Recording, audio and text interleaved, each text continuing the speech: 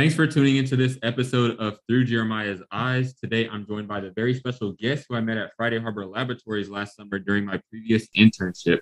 We're currently in Phoenix, Arizona at a conference presenting the research that we did. Today, we're going to be talking about not only what it means to be Black in STEM and education, but also the battles that we face due to this throughout school and also various opportunities that we have. So, Ayomikun, if you could introduce yourself. Yeah, so my name is Ayomikun. I'm a senior at University of Washington, Bothell. I'm a public health major. I'm minoring in biology. And so I've really focused on biology for the past 4 years. And so I'm going into a PhD program this upcoming fall for evolutionary biology. And so I'll just tell you what the options are so far. So I got into Howard. I got an interview at UC Irvine and Washington University in St. Louis, then waiting to hear back from University of Washington and Louisiana State. So really excited. Perfect. Yeah, really, really excited for all of those. So yeah, that's a little bit about me. I'm also Nigerian. And so fun story, I guess, is that I was so my parents are from Nigeria, obviously. And so my parents were on vacation. And so they went to my aunt's place and my mom was like, I'm too pregnant to go back. So she just had me in the US, and then we lived in Nigeria for a year and came back to the US. And that's crazy. Yeah, I was born in Baltimore, but I've lived in South Bend, Indiana, where University of Notre Dame is, and then Chicago for 2 years, and then Bellingham, Washington. My family's been there since 2008. So been all over everywhere. Yeah, been everywhere. Mini homes. Yes. Yeah. So yeah, it's been great. That's cool though. That's something that you could write a book about. That could be the intro to your autobiography. Yeah. Talking about this story. Yeah. Oh, that's dope though. Just a little introduction into deep dive into more so of your grad school journey that you're about to undertake. What was your first research experience or your first experience within research? Okay, yeah. So I'll start with my very, very first touch into research. Yeah. And so that was back when was that? That was back before my junior year of high school, I think. Maybe before my senior year. Mm-hmm. And so I did this camp at Oregon State. It's called SESI. I think it's like a science and engineering something experience for youth or whatever. And you got to spend like a week or two, I want to say, where you just like helped a professor do research. Yeah. And so it's strictly for high schoolers, and I loved it so much. Yeah, I was about to say that sounds dope, just being able to be even exposed to that in high school, because I was not exposed to that in high school. Yeah, and so that from there I was like, I want to get a PhD. Yeah. Like I want to do research for the rest of my life. And so while I was there, so at the time when I was in high school, I actually wanted to do mechanical engineering. Mm-hmm. And so I went into this robotics lab with Dr. E. Mengutz. And so, but I don't know if he's still teaching there, but he was just so nice. And I worked with his undergraduates, and I made like a soft robot, like a soft robotic. It was like, imagine like fingers, but made out of silicone and air tubes. Like it was it was just really fun. And so that was like my first thing, but my first serious like research experience was at University of Washington, Bothell. I'll just call it UW Bothell from now on. And so that was, I'm still actually working on the project now, and it's on coral microbiomes and how they relate to disease. And so there's one hypothesis about corals, and that's the coral probiotic hypothesis. And that is that it posits that there is a symbiotic relationship between corals and like bacteria, and just like within that stay inside their little polyps. And symbiotic meaning that it benefits both of them? Yeah, benefits. So the coral they provide a shelter for like bacteria, and they also, so these are like phytoplankton, right? Mhm. So they're photosynthesizing, and so the way that corals are shaped, they reflect all the sunlight that comes through the water, and it makes it so the bacteria can produce even Yeah. more sugar, which the coral then use, So then, and then yeah. yeah, and so yeah, and so That's a relationship everybody needs to have. yeah, for sure, for sure. And so, um, looking at so the probiotic part of it is that that the bacteria are actually helping the coral stay healthy, right? Mhm. And so that's what we're testing with this project. And so we found actually that well, in preliminary results, that the that an increase in microbiome diversity actually led to a decrease in this disease called skeletal eroding band, which essentially, like, if you just like saw a coral, imagine a band straight around Mhm. it, just like eroding until you get to the skeleton. So yeah, it's terrible for the coral, but it's really it's great that we found that we Yeah. found some kind of relationship between their microbiome. So Mhm. we looked at like microbiome richness, and so And what do you mean by microbiome yeah, richness? I'll explain that. Sorry. So just like the diversity of like organisms that are in the microbiome, like Okay. different bacteria that are there. And so yeah, that's kind of my first real big research experience. Research adventure? Yeah, research venture. And I've done a few more, but that's one that's really stuck with me and maybe helped me realize a lot of things about like how I really want to do stuff like because all the work I do is computational. Mhm. There's other people on the team that do the actual field work, Yeah. but yeah, so I realized I really like working in front of a computer, which I realize is not for everybody, but, you know. And what interests you the most about your research? Is that the most interesting piece of research that you're doing, or is there another one? It's probably like the research that research right there is probably what would get like most people excited because everybody loves coral, you know, Yeah. you hear about it since you're young. But one piece of research that I'm particularly proud of, I'd say, is this project on the evolution of gill rakers and Mhm. surf perches. And so I can explain each part of that. So Yeah, I was gonna say because yeah, yeah. no idea. And so gill rakers are these. So so you know what gills are, right? Mhm. So when next time the listener or you have a fish in front of you, you can see that little flap on the side of their head that had, if you lift that up, you'll see some little filaments that will be the gills. And on the left side of that, or on the other side of the gills, you'll see these little hooks. And so those are called gill rakers, and they help filter food out of the water. Yeah. But they also protect the gills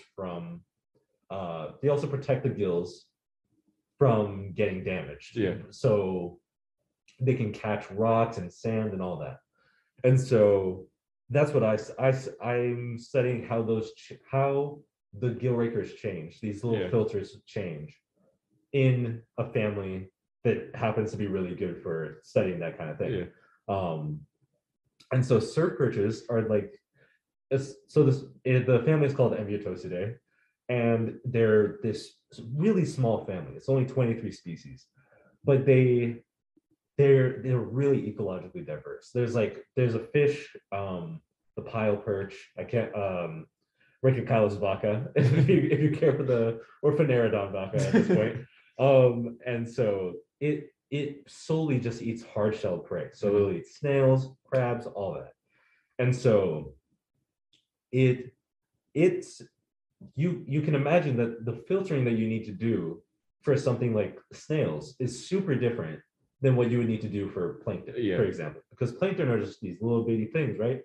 So they're just swimming through the water. You're just catch. So there's fish like what is it?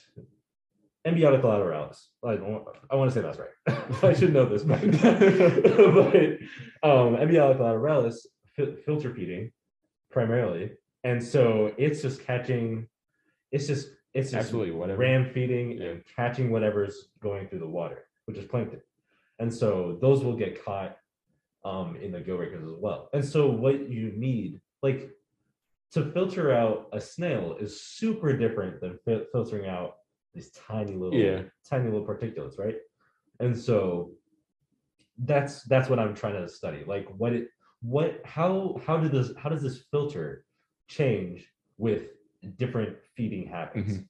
And so yeah, I presented that research. So we're at a conference right now, and so I presented it at last year's conference virtually. Mm-hmm. So yeah, that was really fun. And so yeah, that's probably the work that I'm most proud of, because I started in January 2020, and the project was really just an idea at that point. And so I've taken it, and it's become this very I've taken it and gotten it to a point where it's presentable, and so we're writing about it. So I feel great. So I'd say that's what I'm most proud of at this point. That's really dope. And the conference that we're at is called SICBI, the Society of Integrative and Comparative Biology, in Phoenix, Arizona.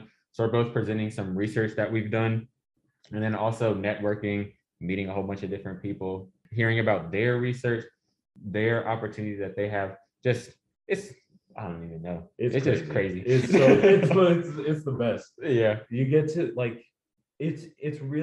it's so nice, because no matter where you go, you'll find, like, you can walk into any room and you'll find something really cool. Yeah, and everything is something new all the time. Learn something crazy. Like, I found out today that endotherms and ectotherms, things that regulate their own temperature and things that don't regulate their own temperature, they have the same body. Their body temperature is the same. It's no different, which is crazy, because like it doesn't make sense. Yeah, it doesn't logically, but I don't know. Yeah, it's a fact. There's been research done on it. Like, that's just the little things that you don't know that you can relate to everyday life. Yeah, and it's just like the world around you. You get a better understanding of it. Yes, because we really don't understand anything. Yeah. To be honest, that's the thing. Like, as you learn so much more, like you realize how much you don't know. Yeah, and so it's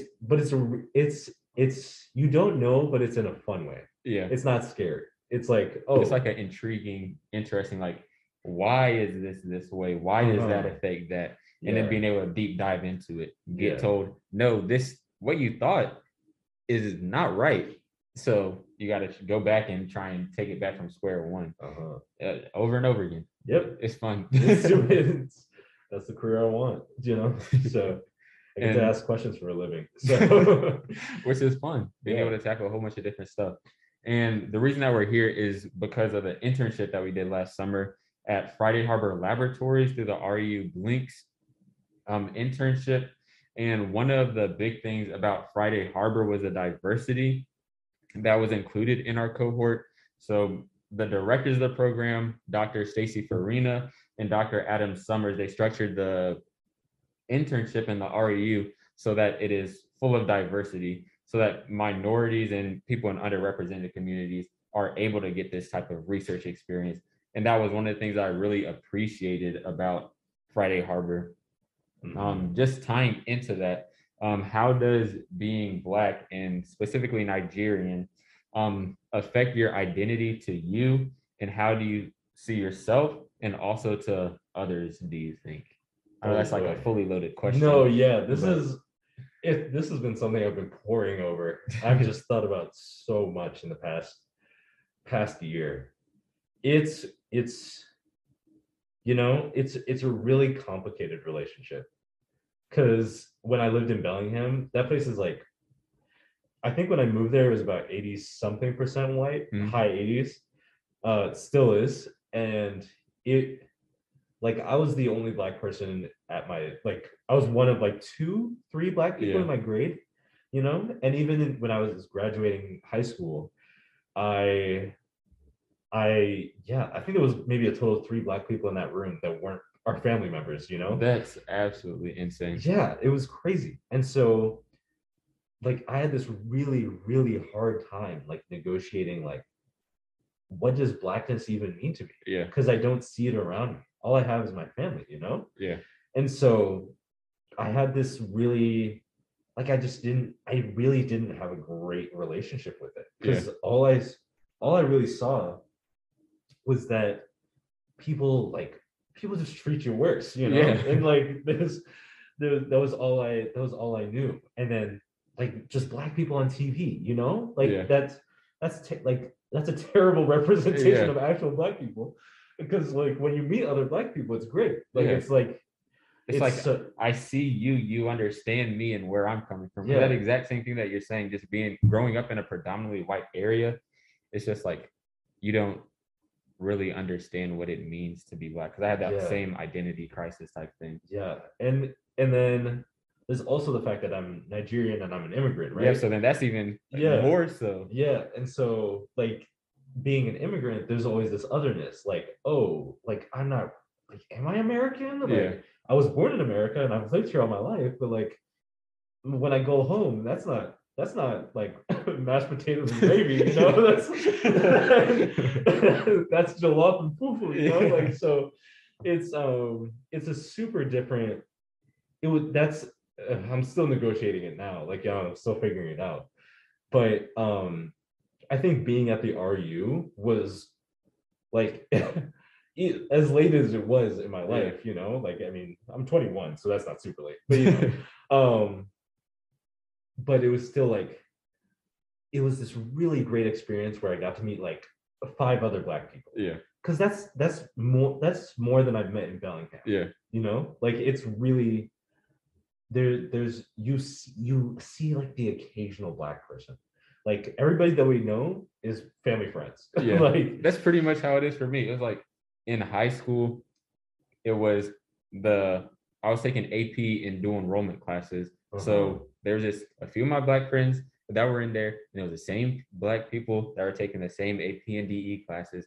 So that's the only black people I really interacted with. I was seen as the white black kid. Oh, yeah. So that was the whole thing. That was and then same thing with just family friends were the other black people I knew that I was exposed to, and then also family, which live in North Carolina and LA and Alabama. So it's like I don't really see them that often. Yeah. So it's like I'm not exposed to it like that. I just hear the stereotypes and as you're saying, like on TV and social media. Yeah, that's all you got. And then it's like they'll try and spin it so that black people are seen as like big and scary and violent, you know. Yeah. And it's like that's not what it is at all. Not at all.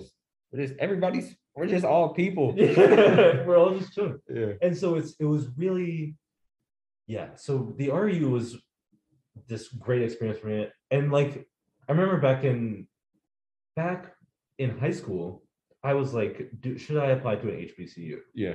I was like, I mean, like, you know, the people that were calling me the like white black kid, they were white. So it was like the black people don't view me as white. Like they know I'm black. Like, and so it was just like I totally counted myself out. I was like, absolutely not. I would not fit in at all. And then like again, like it was all I saw was black people on TV, black people on social media. Yeah. Like I had one black friend, you know. And so but after that RU, I was like, maybe I should apply to Howard. Yeah. Like Howard is great. Like it would be really cool to like have that experience of being with other black people. Yeah, being surrounded by black people 24/7. Yeah, and like just black excellence. Yes. And it's like, and not that let me hedge that. I know exactly what you're talking about. Black people do not have to be excellent to be valid or whatever. But it's still like I really it would like it would just be incredible to be surrounded by that kind of culture and just have that experience. And like the alumni that are from Howard is there's no scrubs, you know. Like you got Thurgood Marshall, Chadwick Boseman, not exactly a bad spot to be at. You know, the vice president went to Howard. So and just like I could go on and on about the alumni from Howard. but like how many other schools like produce that kind of those That kind of talent, people, that kind of talent, like it, like okay, I won't disparage any of the schools I applied to, but what I'll skip that. I'll skip that. But I know exactly what you you get mean. what I mean, though, right? Yeah, so going to A&T, it's like come from a predominantly white area, and then going to A&T. Even my first visit, I was just talking about this on my last podcast with my mom about my first visit, and I was just like, I just looked around and I was like, this is like my school. This is what I see in society, but it's literally in reverse. And it's like that just felt so good. And I saw people doing research. I saw people having conversations, which may seem like a little thing, but seeing a whole bunch of Black people just be able to chill and have a conversation out in public was like something that I didn't really see. Yeah. So that was like a big thing for me. And then also, as you were saying, like all the alumni and seeing all the stuff that they're doing, like there's the running back for the Chicago Bears, he's from A&T. Oh wow. There's just so many there's so much that goes in with going to an HBCU and just being surrounded by that Black excellence, as you were saying. Yeah. Seeing people not what society portrays us as, and seeing them actually doing work and being surrounded by that just makes you be like, yeah, I can do this. I have a community that supports me and that's doing the same thing. So I'm gonna keep on going so that I can prove myself, to my family, to them, everything. It's just all like it all flows together. And just being at an HBCU, it's like I imagine it's just so validating. Yeah, like because America's so built around like you like about it's just so built around Blackness being nothing. Like since the beginning of the country, like Black people were property. Yeah, Black people were segregated, and so there's still that today, but it's still like it's nonstop. Yeah. And so you're constantly made to feel like you shouldn't be able to do that. Yeah. Like going back to the me being quote unquote the white black kid. Like it's why am I quote unquote white? Yes, right? Like what is the definition of being white? Is it because I can articulate myself? Yeah. Is it because I'm doing stuff that you think that I shouldn't be able to do? It's like it doesn't make sense. Is it because I don't use AVE? Yeah. Like why is it like I'm not like I don't use AV so a lot, and so it's just like why are you disarmed by hearing me speak? You know, like you're hesitant and then you hear me speak and you're fine. That shouldn't be the case, Like there shouldn't have been any that like implicit bias. Predisposition that you may have with somebody. Yeah, and so just to like bring it back around, like the U.S. and just like the U.S. just makes you feel like you're not supposed to be anything. Yeah. And so being at Howard, we're full of many people who are something, like people who are doing great things, who are just people, that are clearly doing well. You go out to Howard, but like it's very validating to see like, okay, like we are here, we're supposed to be here, and we're gonna stay here. Yeah. And it's just that support that you feel. Yeah. So I love my HBCUs. Yeah. Is it ever sort of like an imposter syndrome type feel?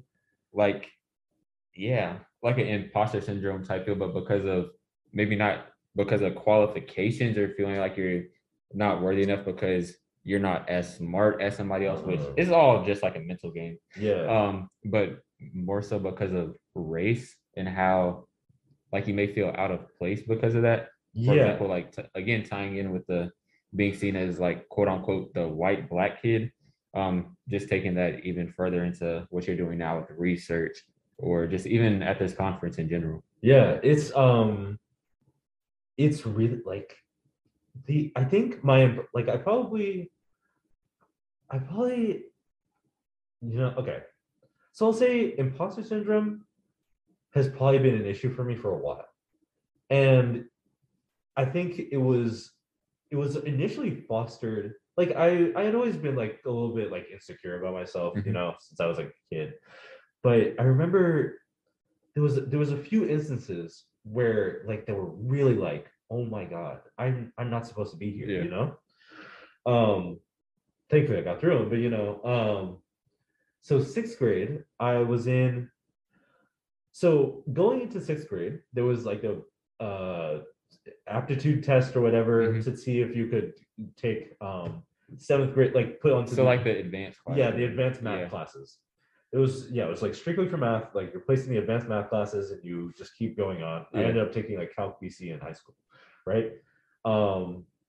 AP Calc BC. Anyway, but I was placed. I didn't initially test into the seventh grade math program. So you would take seventh grade math in sixth grade.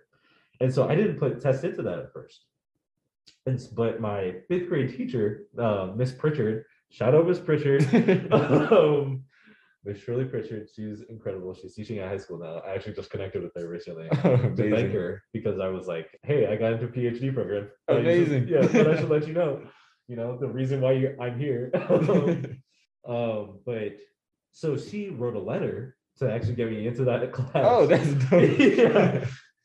And so I was placed into seventh grade math. And I was like, what am I doing here? Like, I'm not supposed to be here. Yeah. But I was like, you know what, cool. I'll just do it.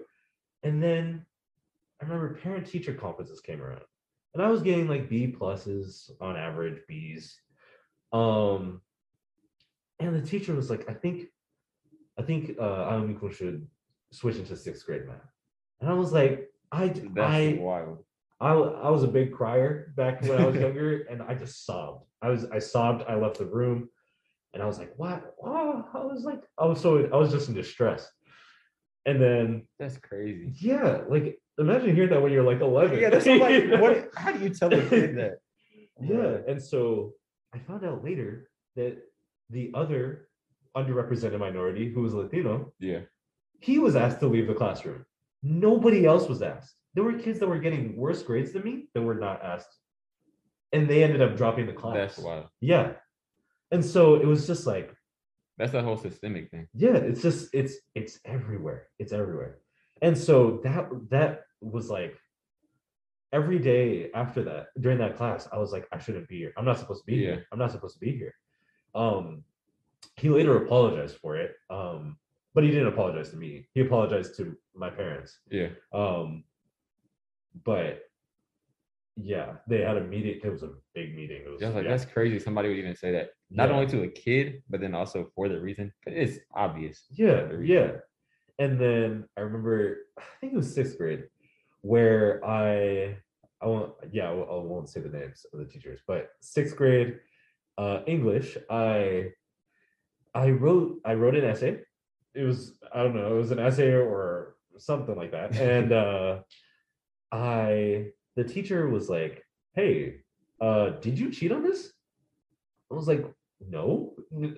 Like, I think at the time I got confused and was like, yes, or like something like where I did not, I never cheated. I did not cheat through middle school. Yeah. Like middle school is not a place to cheat. But I was like, I think I just got like really overwhelmed and said something. But she like publicly embarrassed me in front of my entire class. And was like, why would you cheat? Why would you cheat? Why would you have someone else write this for you? I was like, I didn't know. And so what had actually happened was I got confused. So there was a point where I was like so exhausted from typing that my mom was like, you say the words, I will write them out for you. And so it was clearly my work. Like she didn't change anything. She, like, I saw her typing it, you know.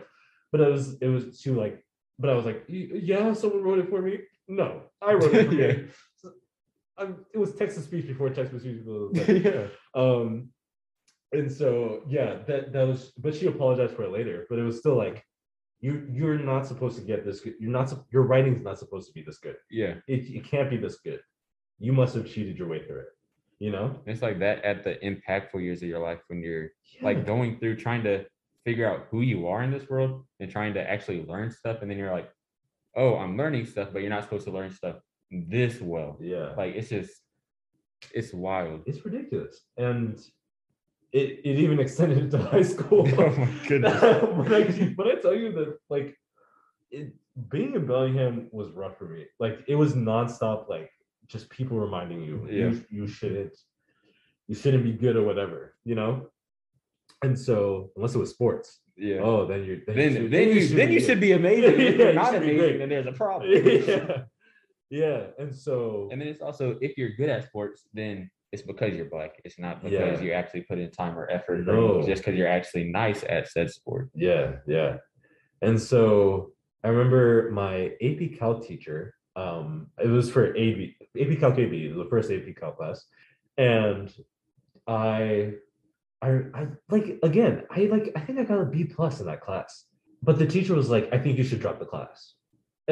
Like I think you should retake it next year. I was like, "No, there's no need. Absolutely not. I made it this far. Like I'm doing it. And if you're doing well in it, I wasn't doing poorly. Like, I mean, the other kids did better, but I was still like, that's like a B plus is not bad. And so so B plus, and then I ended up getting a 4 on the AP test. So I did pretty well. Yeah, look at me now. Yeah, look at me now. I'm about to do a PhD. Okay, so take that, mister. I almost said his name. Yeah, I say no name dropping. Unless they're supportive. Name dropping. No name dropping. But yeah, so that's like the start of it. But I'd say I'll try to make the rest of it brief.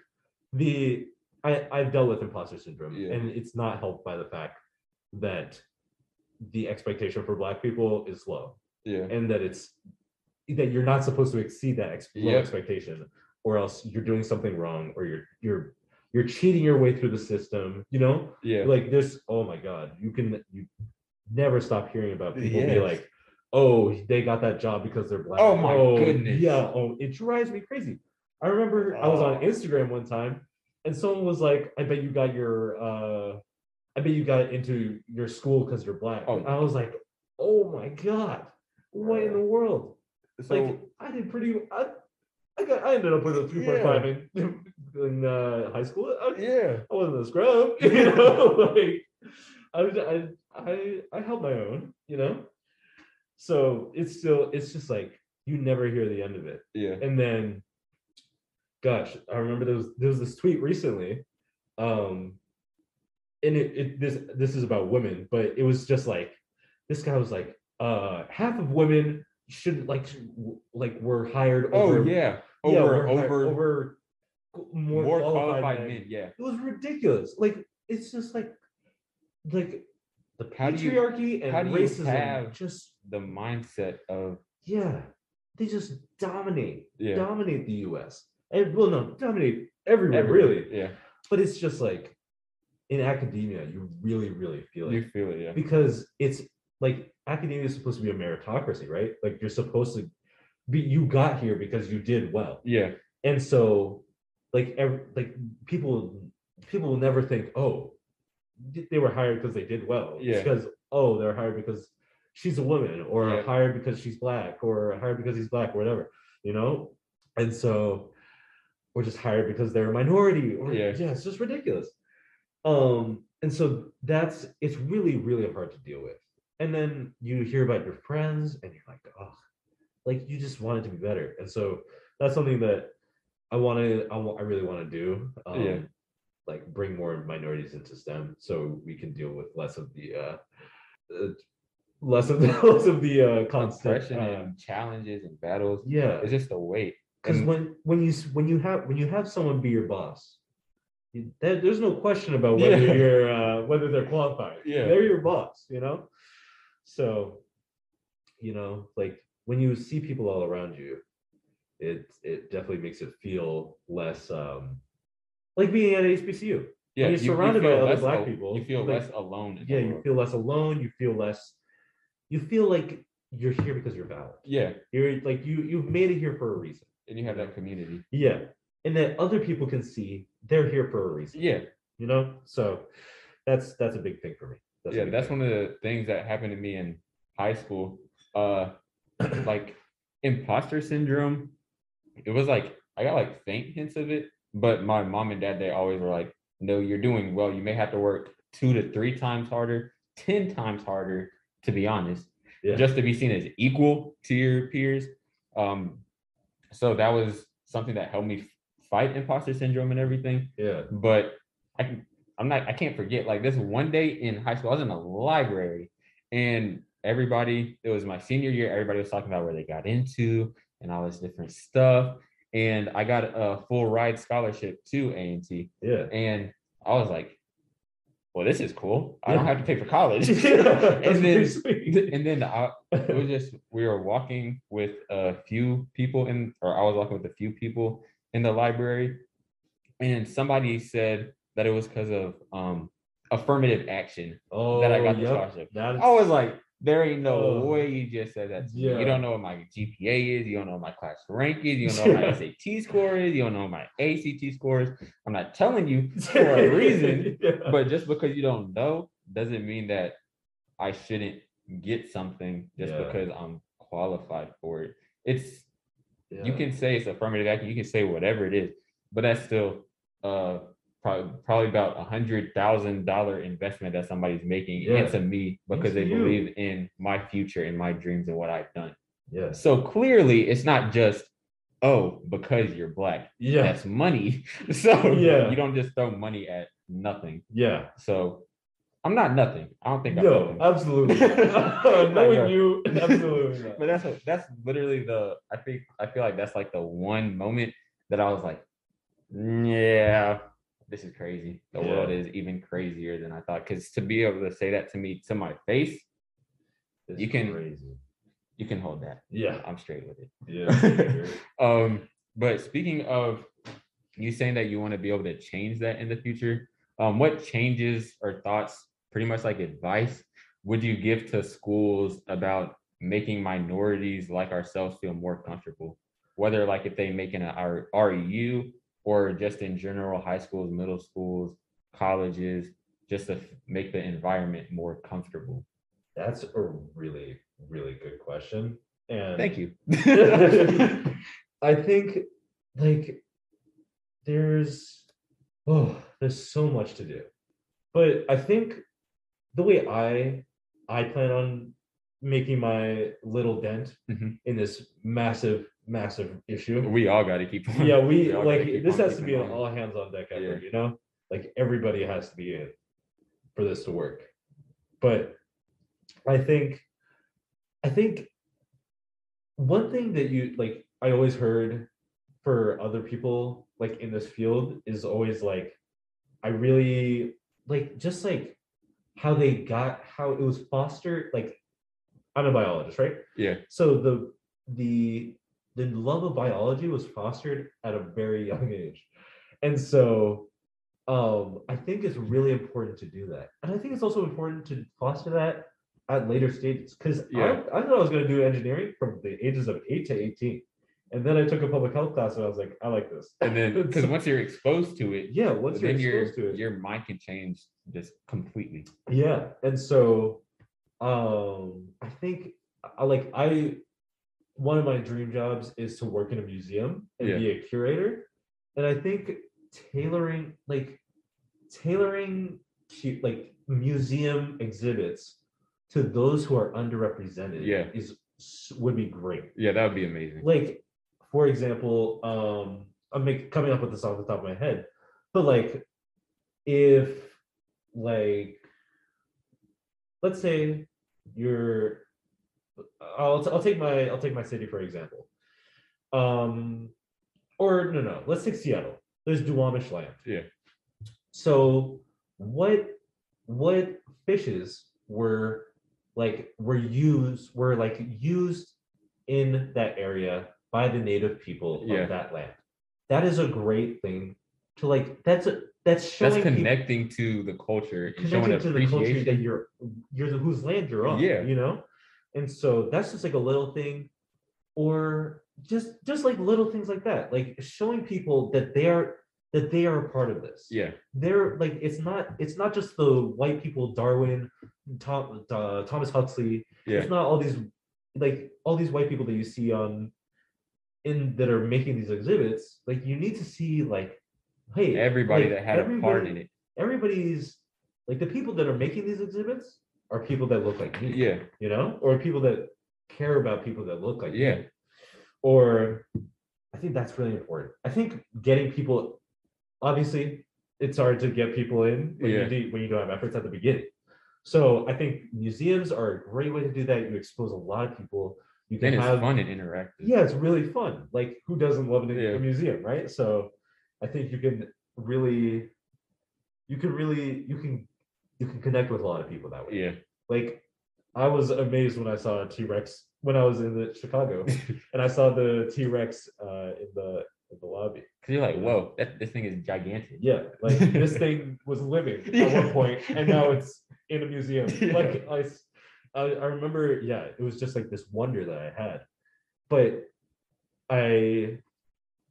like I will not lie, like being in Bellingham, all my teachers were white, you know, and so it was like I didn't see myself represented by the people who were interested in history or interested in biology or whatever, and so I just never considered it, you know, but I knew that there were Black mechanical engineers, so I was like, okay, you know, but I enjoyed mechanical engineering, but I think, yeah, my little dent that I'll make into this big problem, I would like to do museum work, and I would also like to get underrepresented students into research. Yeah, because I think a really really big problem is just like access to research. Yeah, you know, there's plenty. How many smart kids? How many incredibly talented kids just didn't get an opportunity? Yeah, you know, like just didn't get the opportunity at their university. Yeah, and so I think programs like the REUs. Yeah, I was about to say like FHL. That's one of the big things that I liked about that was that they were actually giving people in underrepresented communities that from minorities that they're giving them that chance to be exposed to research. Like my first little tap into research was at North Carolina A&T my freshman year, but that also got cut short because of COVID. Oh yeah. So I was barely in there.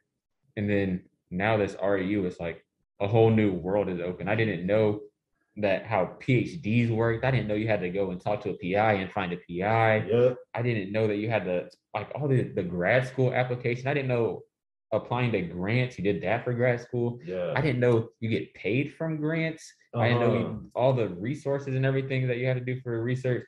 It's just like a whole nother world that you don't hear about, and you only hear about the discoveries from old white guys. Yeah, and you also just hear about it in the news. And so in the news, it's very much like, oh, scientists discover this. Like, and you never hear like the grueling hours that made that, or the people that like you never really hear about you don't hear about the research assistants. Yeah. You don't hear about all that.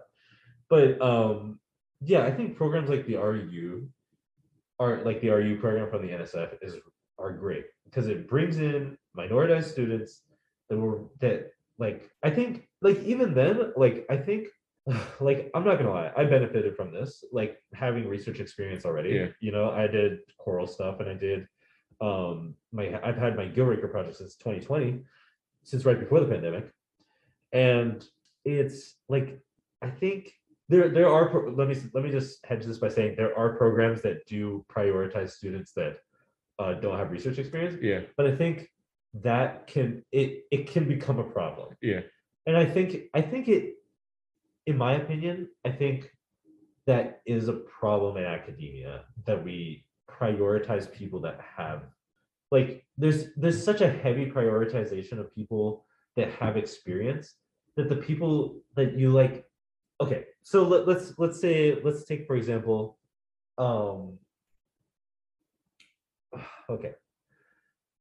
You're saying like the development kind of like once you expose people to it and then they're interested in it and want to keep on going with it, that you're not putting in the time or resources to develop them.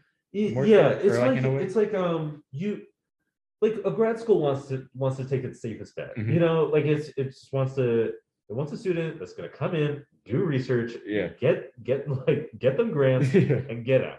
You know, in like 5 years. Yeah. Or 6 years, you know, whatever, in a reasonable amount of time. And so, and you, at least you get prioritized. like I was prioritized because I did research already. Yeah. But in all honesty, I didn't need that. Yeah. I probably could have gone into grad school with the research that I already had. But this pushed me over the hump. But like, what about the student that didn't have any research experience? Yeah. That just really needed something. Yeah. Like, where's that for them? And that was one of the things for me, trying to figure out like how I'm supposed to get experience when I don't have experience to show that I'm interested in it. I can tell you all day, but if you don't actually believe it, if you weren't shown it, then that's more of a risk for you. Yeah. But at the same time, that risk kind of needs to be taken. Yeah, because we're like the people who have access to research experience are usually affluent people. Yeah. Because if you can afford not to have a job while you do research, you're clearly in a position you're fine. Yeah. Like my parents are paying for my college. Yeah. And they're paying for my housing. So I'm able to do stuff like research. Yeah. But if I didn't have a job, there's no way I could get research done. Yeah. There's absolutely no way. And school? No. And so it's just like, so I think that's something science really needs to take a look at. Is like, who are we prioritizing? Yeah.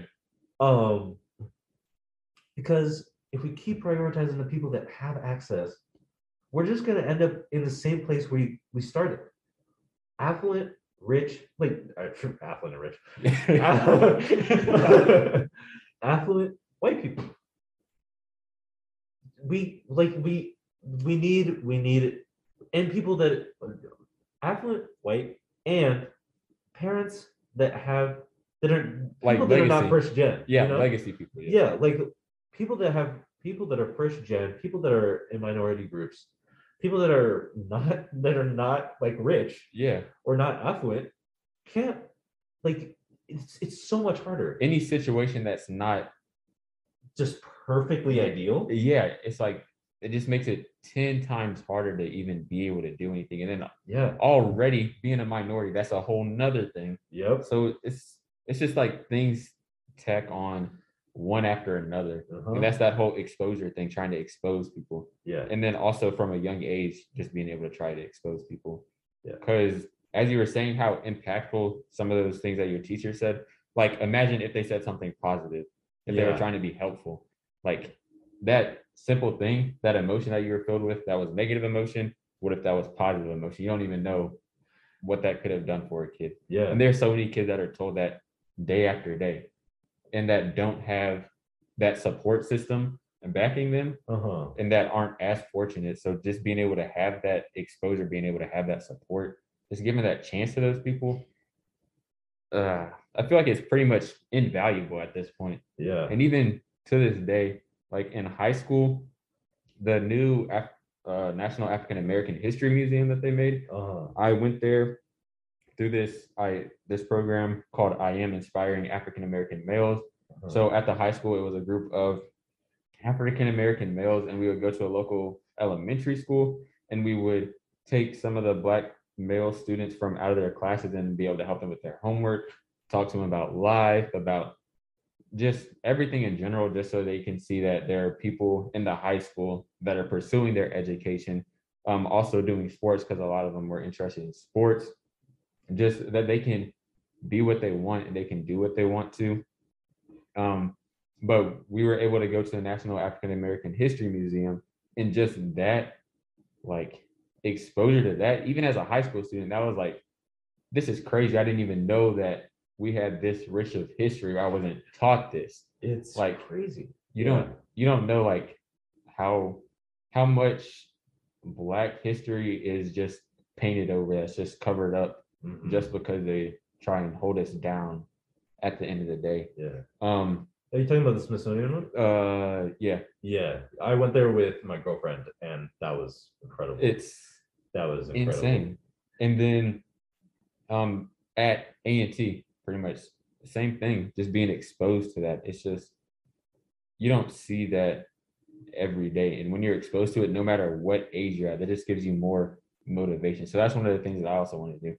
Be able to make programs and be able to make, so as you were saying, you want to be able to curate for a museum. I want to be able to have or build up a business and name this, so I do a whole bunch of different stuff. I'm interested in a whole bunch of different things, but be able to tie it all back into being able to have the funds to be able to say that you want to be a curator for the museum. You want to be able to have like the creative control over the museum and programs and everything, be able to have you and a team of people and then give you guys the funds, be able to give you guys the resources, the facility to be able to make stuff like that happen. Because that's just like, that's so needed in today's world. And I just want to, I feel like that's my way of trying to make an impact. I'm trying to gather all the resources to be able to make sure that everybody can do what they need to. Yeah, I think people, the great, as hard as it is, I think one great silver lining is that there's people already doing it. Yeah. There's people really, really trying. And that's more motivation. That's like, I can see it happening. So it's like, why can't that be me too? Yeah. Why can't I be the next person? The party? Yeah. So, like everybody, come on. We're gonna make this happen. Yeah. So, yeah, that's the big thing. Make programs, get people involved at an early age. Those are the big things. Has any of that approached your search for grad school, or what grad school you're picking, whether they have programs or how comfortable they make you feel, or if they're making efforts in the realm of diversity, equity, diversity, equity, and inclusion? Yeah, that was actually something that it played a big part in like what I was doing. One thing that was pretty important to me throughout this process was that I find a mentor that has worked with people of color before. Yeah. Like there's no way that I'm working with someone that only works with white people. Yeah. Like there's enough people of color in our field in evolutionary biology, which is so broad. There's enough people that there's a question to be asked. Exactly. Yeah. That's not by chance. Yeah, like you're centering like this one group, Yeah. And so that was something that was important to me, and so that was kind of tough because there was like sometimes where I was like, this person's cool, but they have no history of working with people of color. So I just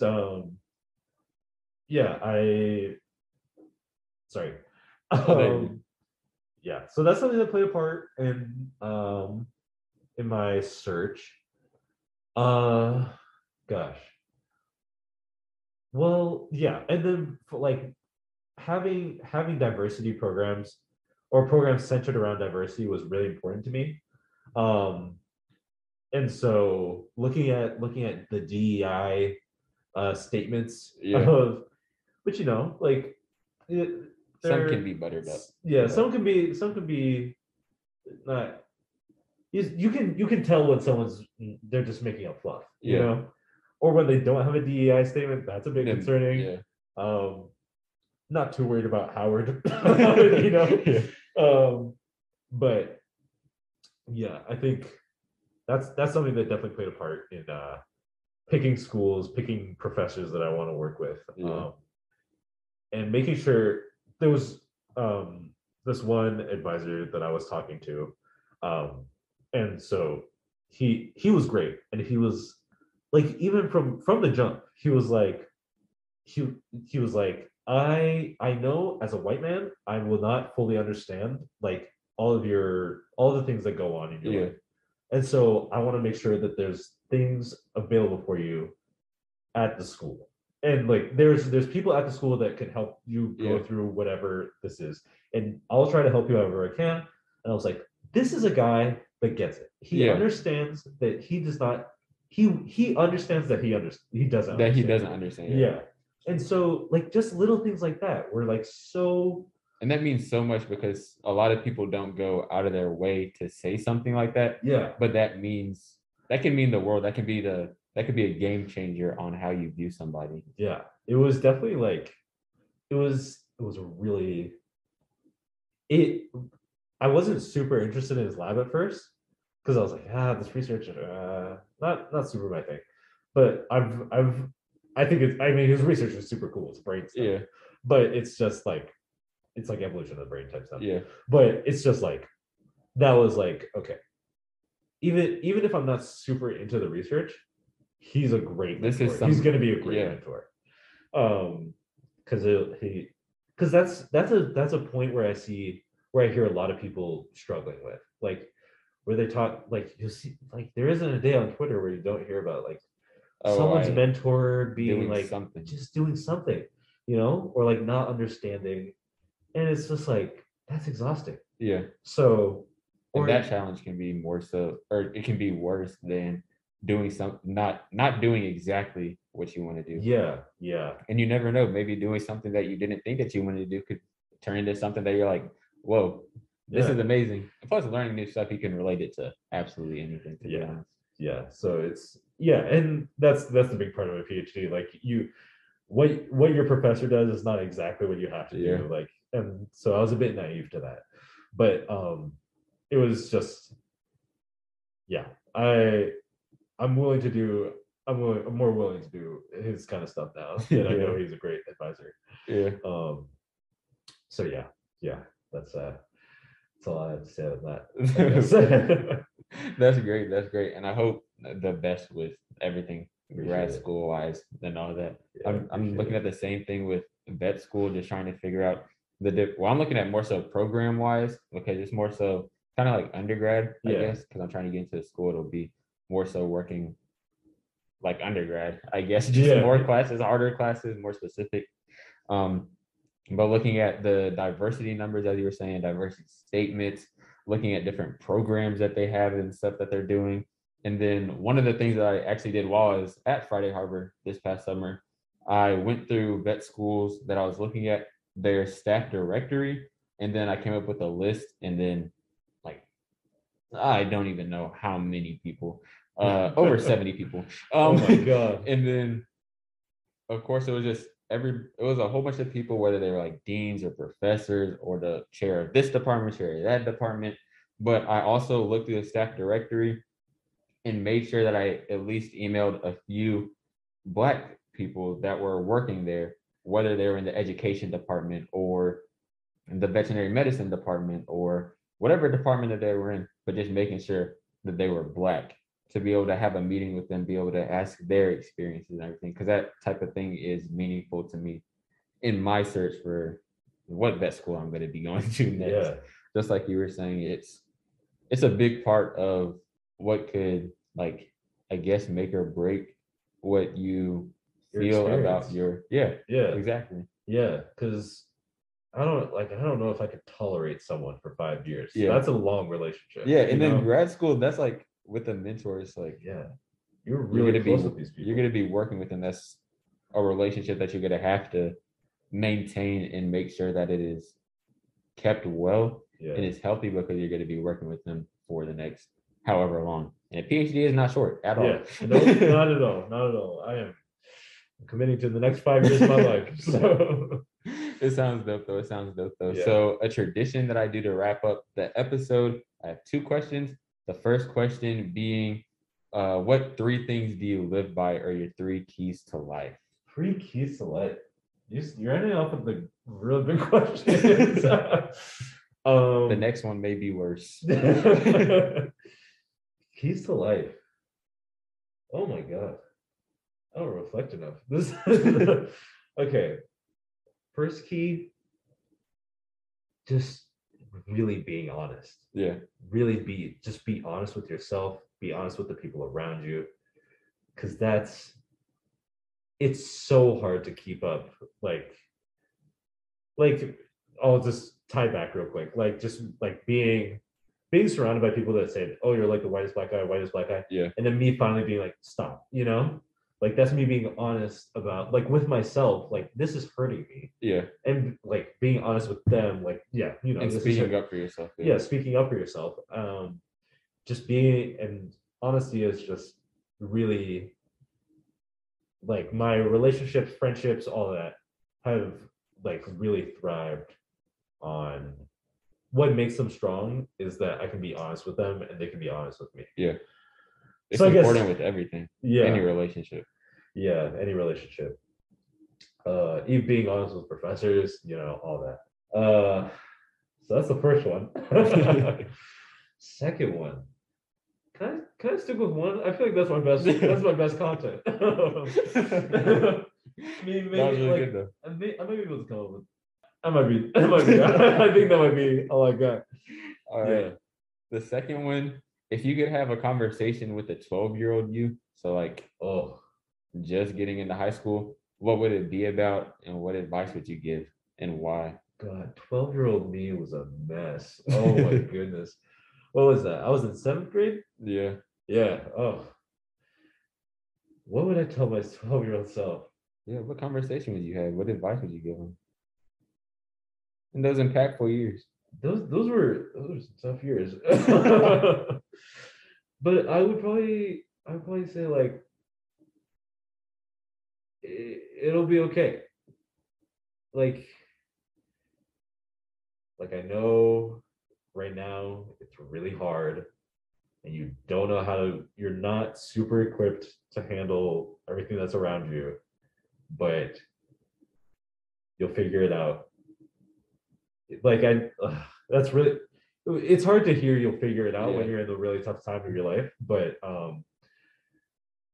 yeah, there was a lot that happened that year. But trust your gut, trust the people around you that you could trust. Yeah, trust your gut and it'll all be all right. That's what I would say to my 12-year-old self. Yeah. We love that. Yeah. That's great advice. Because that's also something that I would always like that I try and think of now. It's taking a step back and being like, it'll all work out how it's meant to work out as long as you keep on doing what you're doing. Yeah.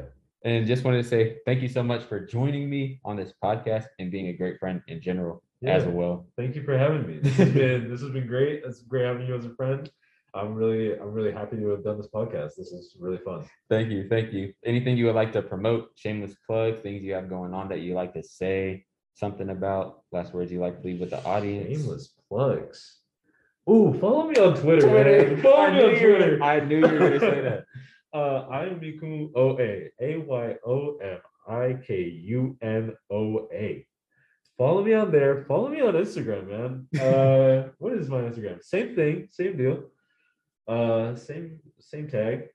Yeah, that's all I gotta promote. I knew you were gonna promote your Twitter. I was like, yeah, he's definitely. Yeah, if you want some good science content, that's where I'm at. And then my Instagram is just me posting like once every 4 months. So if you like the occasional treat, follow me there. I'm geek. But thank you so much again. Be on the lookout for more episodes and also stay tuned for all the special guests that I will have on in the future. I'll continue to have amazing conversations with incredibly dope people that I've met throughout my many adventures through life. Also, follow me on Instagram and TikTok at Through Jeremiah's Eyes for updates and more content. And it would be amazing if you could also like, share, and subscribe to my podcast so you don't miss an episode and we can continue to grow this community. Thank you so much for your time, and I can't wait to see you in the next episode for another look through my eyes. See you soon. Peace.